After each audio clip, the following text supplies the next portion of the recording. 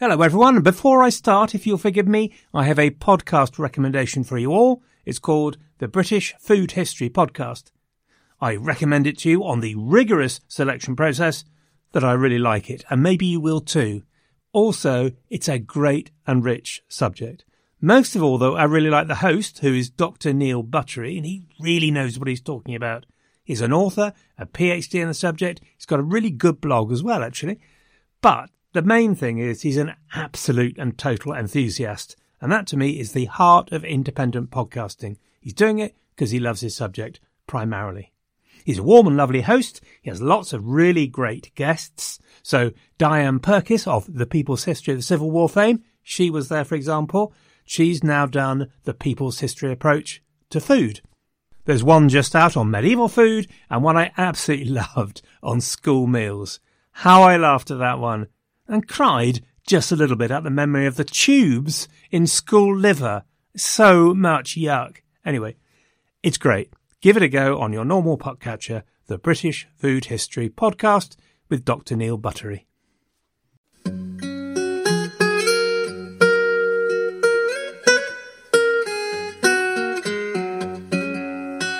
Hello everyone, and welcome to the History of England, episode 149. Sex, Childbirth and Children.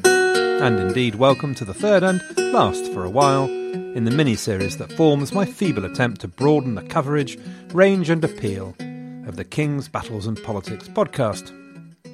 And today we have three topics: sex and the medieval physiology, childbirth, and something about how to bring up children in the medieval world. I have to note that it's faintly ironic, is it not, that the episodes I drew from a book on medieval women should be the only two I have produced which have the explicit tag on them in iTunes. I seriously do not know how to interpret that. But can I confess that I can feel the PC ice cracking beneath me as I speak. So as I say, I thought I'd do a segment on sex, and let's start there. It'll be short. Madness, I hear you say. Utter madness. For those of you with a nervous disposition who don't like seeing podcasters get themselves into trouble, turn away now. Okay, are you so turned?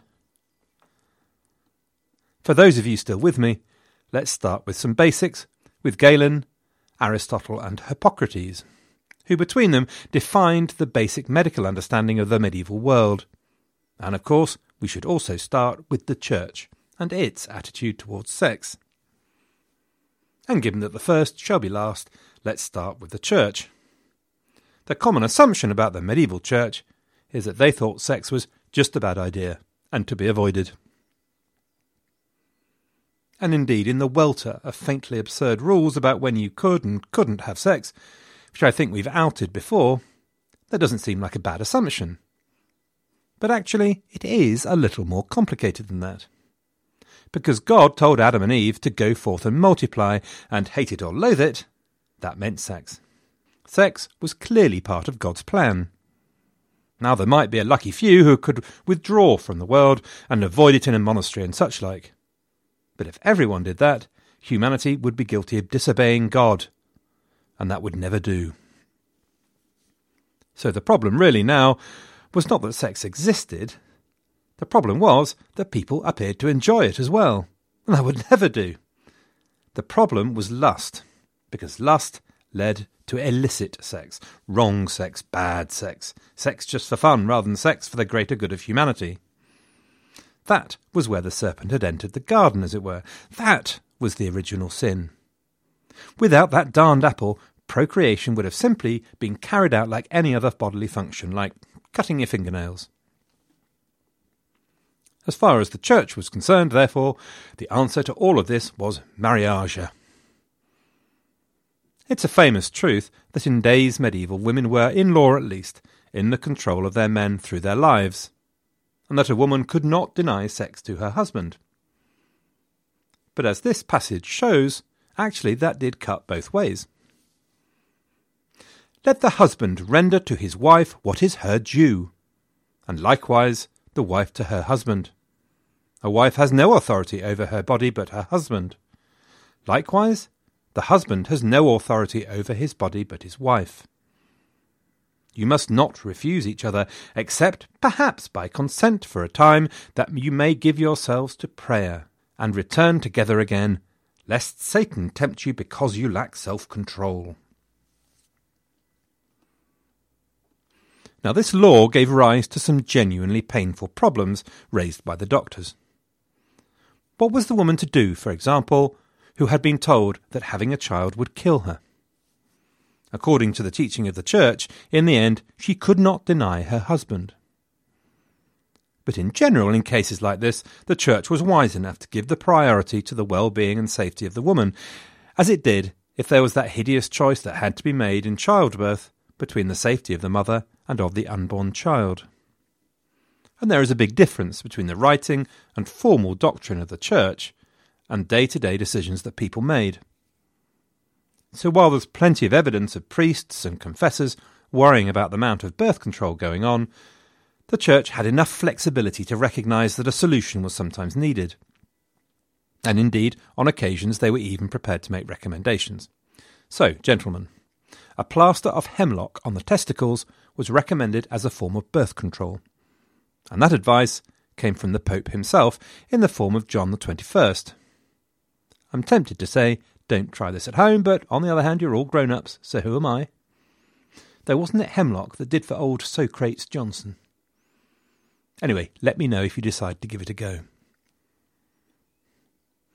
Side by side with this Christian tradition was the older medical tradition, explaining the male and female physiology in the form of Aristotle, Hippocrates, and Galen.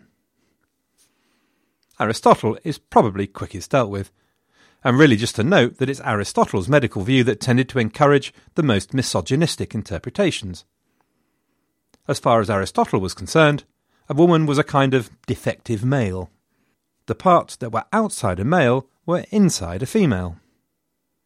As far as contraception was concerned, the male produced the seed, and the woman provided no more than, quote, matter for the semen to work on. It gets more complicated when we get to Galen. Aelius Galenus was a Greek member of the Roman Empire from Pergamon in the 2nd century AD. Galen's teaching was that both men and women produce seed, which all sounds jolly egalitarian, but it had a kicker. On the one hand, it meant that a woman had to ejaculate in order for there to be conception, and so she had to enjoy sex. So, all good so far. But equally, that meant that raping a woman would be without consequence, i.e., since it was clear she would not ejaculate and therefore conceive. And that led to a very nasty logic. If a woman who claimed to have been raped did conceive, she was implicated as being complicit and consenting, and it could not therefore have been rape. Such logic tied medieval morals into knots. So that's made me suitably uncomfortable, but it is with deep regret that I need to expand a bit more. So another conclusion from Aelius Galenus' teaching was that male seed was precious. It should be neither unreasonably stored up nor casually wasted. But female seed was a very different proposition. Female seed was potentially lethal.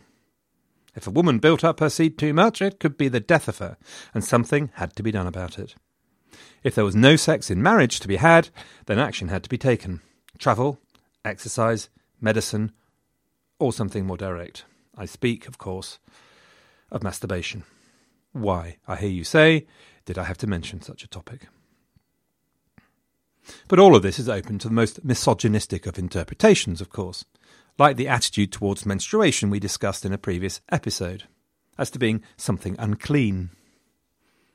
Pliny, the Roman philosopher, really went to town on this topic. Menstrual blood turned wine sour, hives of bees died, dogs got rabies, and more. And so sex during menstruation was an absolute no-no. The consequences were dire. According to Pliny, the child so conceived could have leprosy, or worse, red hair. I have to say I did laugh at that. I mean, what is it about the ginge thing? To all of you redheads out there, I raise a formal protest against Pliny and the world on your behalf. The whole medical thing was awash with the potential for misogynistic interpretation.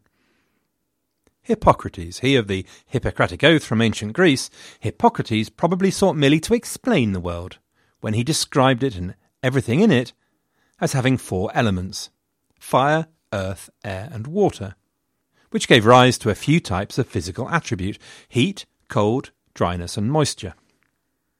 And then there were the humours, which must be kept in balance: blood, choler, black bile and phlegm.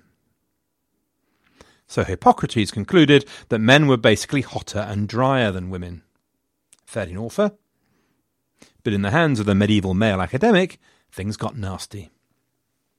Male heat and dryness accounted for both physiological and moral superiority. Women talked too much because their tongues were all wet and slippery. Women were sexually greedy and incontinent because their cold uteruses were ever in need of being warmed up by hot semen. At which point I have to confess to being more than a little uncomfortable. How's it going out there with you? And I think that's really enough, and as much as I can manage without self-combusting. But clearly, to the modern mind and knowledge, it's all a bit of a mess. But there are 2 thoughts to end on. Firstly, Lord knows what daily practical impact all of this had on your average man and woman. It's perfectly possible that away from all this theoretical debate, men and women just got on with it.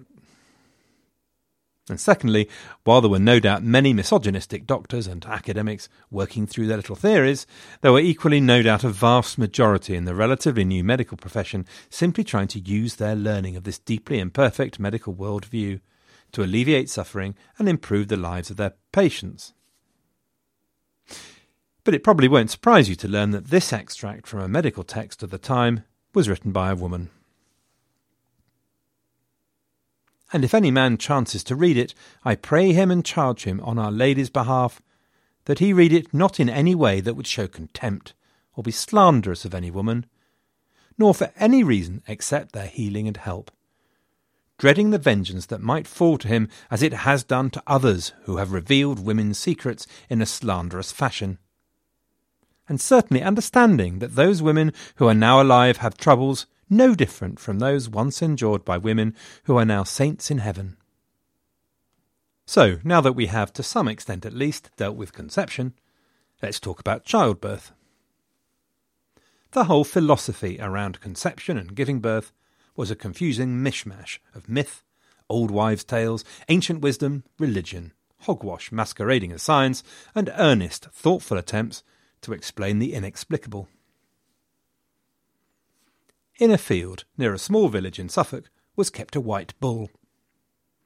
The monks from Bury St Edmunds would regularly come to the village and lead a procession.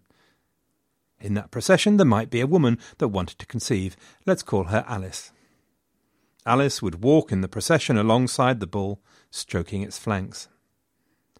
It's a wonderful combination of all sorts of things: the shared importance of fertility to the whole community, the public nature of it all, the mixture of Christian and very pagan-sounding religion.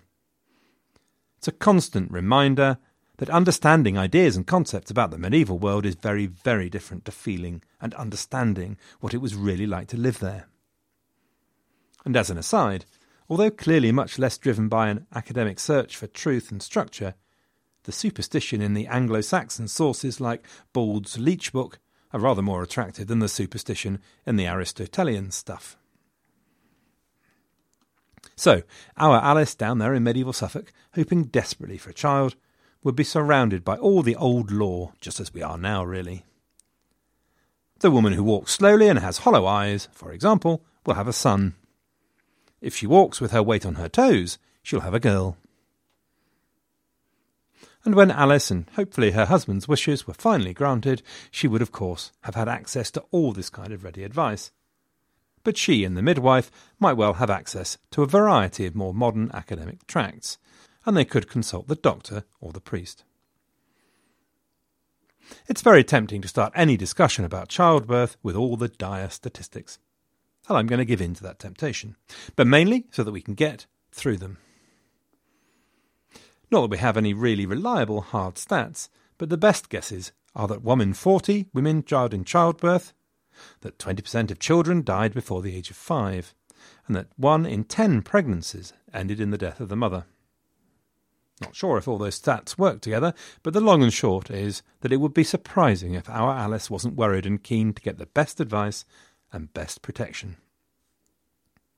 To balance that, contemporary medical books like The Sickness of Women have plenty of cheery advice. If everything goes well and it's a natural birth, the book beams, 20 pangs or so will see the job done. Childbirth was an almost exclusively women's world. There was none of that modern stuff about fathers being present at the birth. The only possible male candidates were priest and doctor. So it was Alice, the midwife, and the female relatives and friends. Being Alice's midwife would surely have been a terrifying task, not just because of those nasty stats, but because of the consequences for baby if things went wrong. If there was a choice, the midwife's responsibility was clear. It is the mother that must be saved. But the unbaptized baby who dies has no destiny other than limbo. It cannot go to heaven. And it would be buried outside the churchyard in unconsecrated ground, things that were horrifying to their medieval mind. And so the midwife has some truly horrifying decisions to make.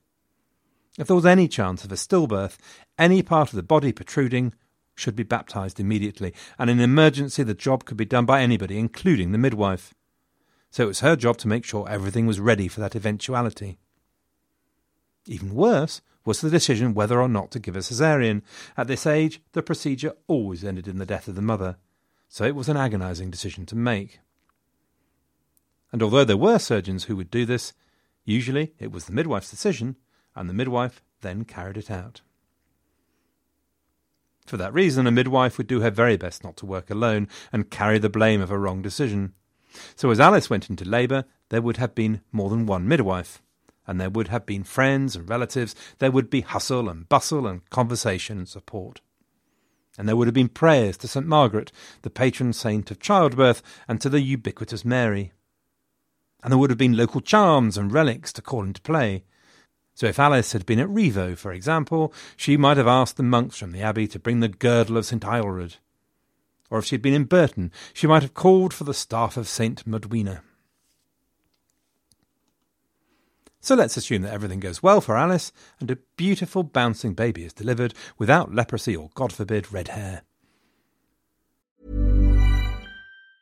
Hey, I'm Ryan Reynolds. Recently, I asked Mint Mobile's legal team if big wireless companies are allowed to raise prices due to inflation. They said yes. And then when I asked if raising prices technically violates those onerous two-year contracts, they said, "What the f*** are you talking about, you insane Hollywood ass?"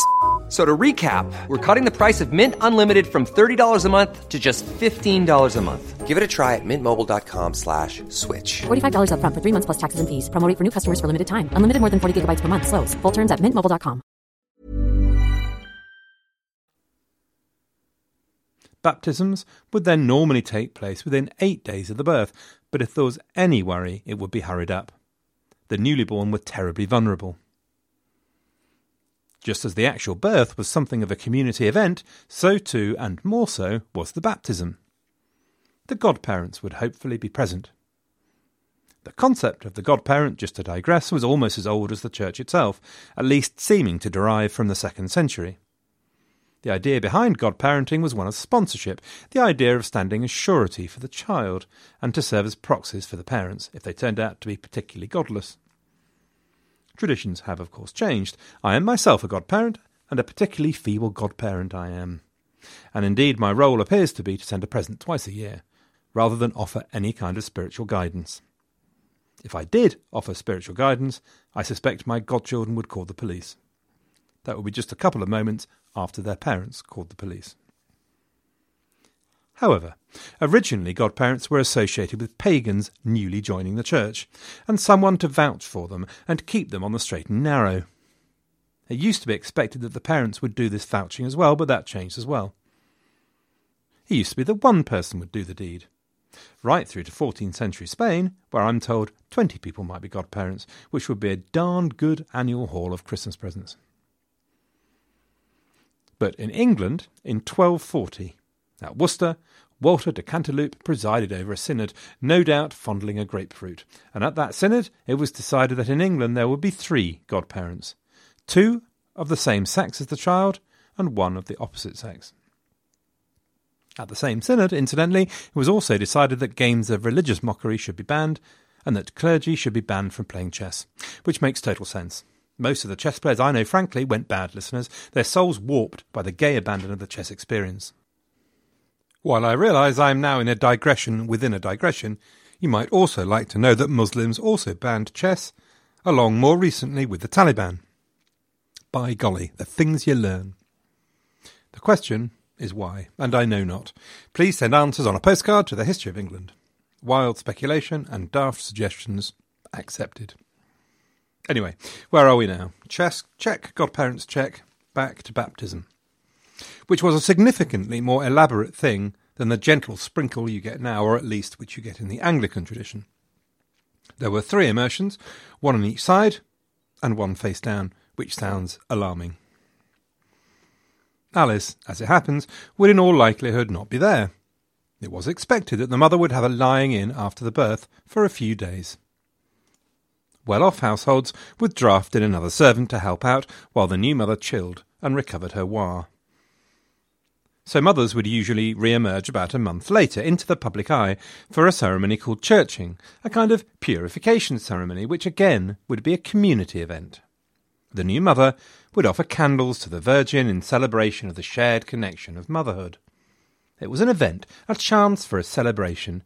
People wore their Sunday best. There was widespread backslapping, and a bit of a knees-up afterwards was de rigueur. The exception to the celebration might be for the very poor indeed, for whom the birth of a child might be a bit of an economic disaster. There is a theory that, given the precariousness of life in the Middle Ages, that the love of parents for children is a modern construct. In all likelihood, this is hogwash. There's reams of evidence that it's not so. It seems that infanticide was vanishingly rare. Where it did occur in continental Europe, it was for reasons of shame around babies born outside marriage, but in England there seems to have been relatively less shame around illegitimacy, and therefore even less pressure towards infanticide. And although we have a general picture of primogeniture being the main form of land inheritance, actually the norm of inheritance was for all children to be looked after in some way, whether they were male or female. Which brings us, as night follows day, to the object of all this birthing activity, the children themselves, and attitudes to the rearing of children. First of all, let's be clear about what ages we're talking about. The 7th century scholar, Isidora of Seville, had a nicely definitive schema that had infancy up to the age of 7, childhood until 14, and adolescence until 28. There's little doubt that, in fact, adulthood started in practice a good deal earlier than 28, but infancy and childhood probably held pretty good. Below 7 years in particular, children were reckoned to have no moral sense. The care of babies would in some ways vary according to your station in life, although there were no doubt many commonalities. So in England, for example, the tradition was to swaddle babies. But in feeding the newborn, if you were of noble or affluent birth, you would in all likelihood find yourself a wet nurse rather than breastfeeding yourself. If you were a peasant, you'd be unlikely to be able to afford such a luxury, and you'd be much more likely to be doing the wet nursing. Though there are examples of mothers refusing to take on the role. So, for example, in 1366, a certain Elena was asked by her former mistress to take on the role of a wet nurse, and she refused, saying that she did not want to jeopardise the health of her own baby. When her mistress had another child, though, second time round, she accepted. It's interesting just how much of a role the Church felt it had in these things. The Church's opinion was pretty forthright that a woman should in fact feed her own child, that babies should not be taken into bed until they were 3 years old for fear of squishing them, that cots must be secure, babies not left unattended or left near boiling water, and indeed to make sure they're protected from livestock. There's more than one story about children dying under the feet of poorly controlled pigs. So every week women could expect to hear their priest laying down the law about all manner of stuff, not just about the resurrection and the life everlasting. Once out of childbirth, the expectation was that up to the age of 7 children would stay with their mothers, and the fair assumption would be that they would learn at the feet of their fathers and mothers. Spinning would be an important skill for every girl, irrespective of their estate in life. While they were around, it's worth noting, Probably to nobody's surprise, the daily discipline was that of the spare the rod and spoil the child variety. So this one educational tract is called How the Good Wife Taught Her Daughter, and its opinion is pretty straightforward. If your children are rebellious and do not bow, or if any of them misbehave, do not curse them, but take a smart rod and beat them in a row until they cry mercy and be aware of their guilt. Essentially, children need a firm hand to make sure they have a proper respect for the law and their parents. After the age of 7, noble children would often be sent away. Often, especially in younger years, they would go to other knightly households. This was usually the case for boys, but it appears to have been common enough for girls to boot. Children might be sent as foster children or to work as servants to learn a trade or good manners, as I was sent to my grandmother's in a terrifying fortnight that lives with me to this day. In medieval times, the maternal uncle would be a very common choice of household to be sent to. For peasantry in town, learning would be usually conducted at the father or mother's knee. Boys and girls would work in the fields, craftsmen's sons would learn the trade and how to keep account, that sort of thing. The grander children might also be sent away to school, or a monastery or convent, because schools were becoming more numerous, but were very definitely still for the minority, and usually attached to a cathedral or monastery. At 10 pence a week per pupil, the cost would be way too high for your average man on the agricultural omnibus. The base assumption is that girls were seen as less important than boys and would therefore get the thin end of the wedge, and there appears to be truth and exaggeration in this. So it's very likely that in practice opportunities after 7 were more limited for girls than they were for boys, but formally the same or similar opportunities were available.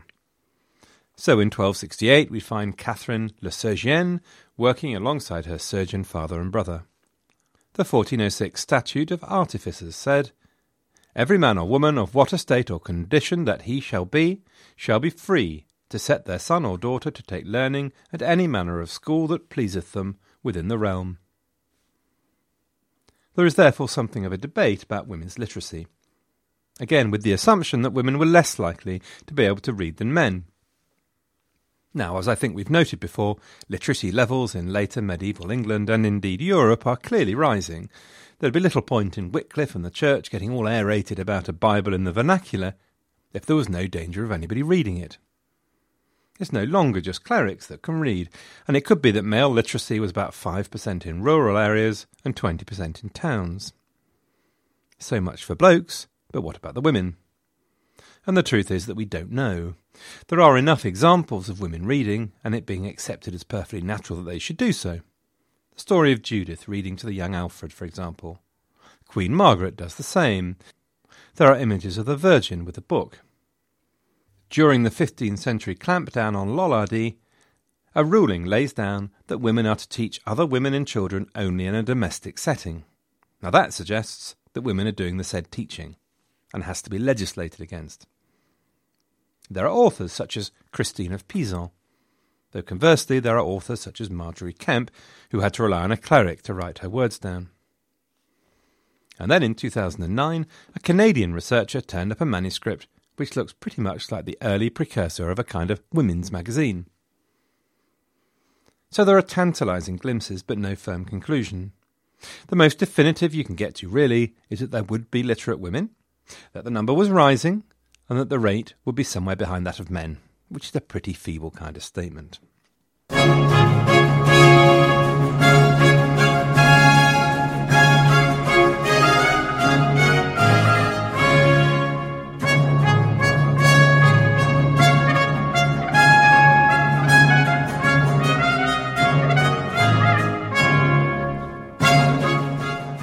And so to the weekly word, which this week I thought could be child, since the little blighters have come up in today's episode. I will start by confessing that I conform very closely to the joke my French pen friend's mother told me when I visited there many, many years ago.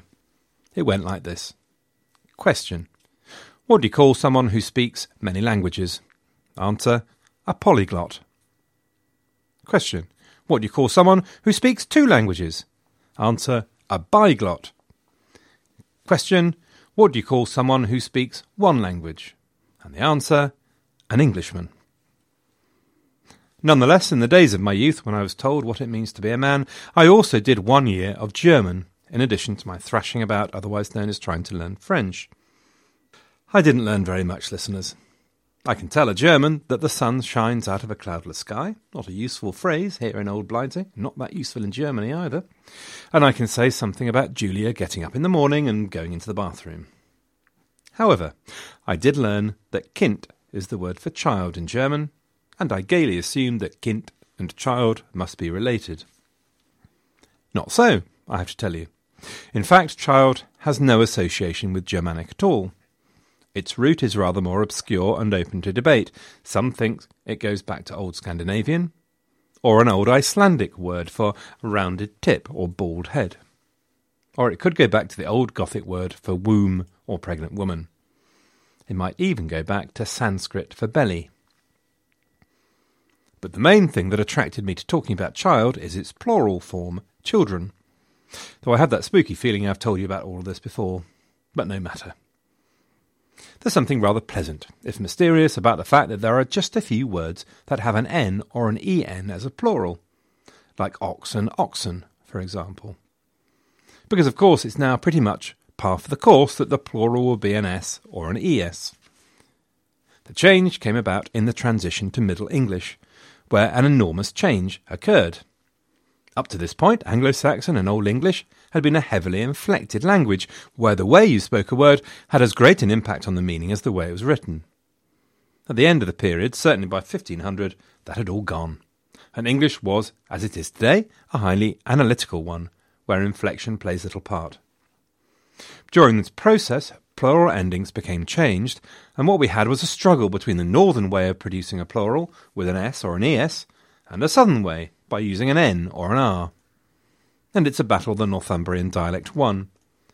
By 1200, the form dominated the north and the Midlands. By 1400, it had been accepted all over England, including the south. And it just left a few hangovers, such as children, or indeed words such as lamb, which originally had an R for the plural.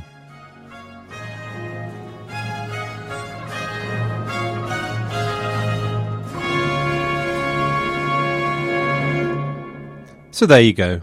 As night follows day, we come to the end of another podcast. Next one is 150, and you might think I should do something special to celebrate. But I'm not going to. I am in fact going to return to the land of my fathers, otherwise known as the safe and comfortable political history and the glories of Henry V and his wars against the French, who are in a period of lacking any hap whatsoever. That will be next week, and in the meantime I have generous donators to thank.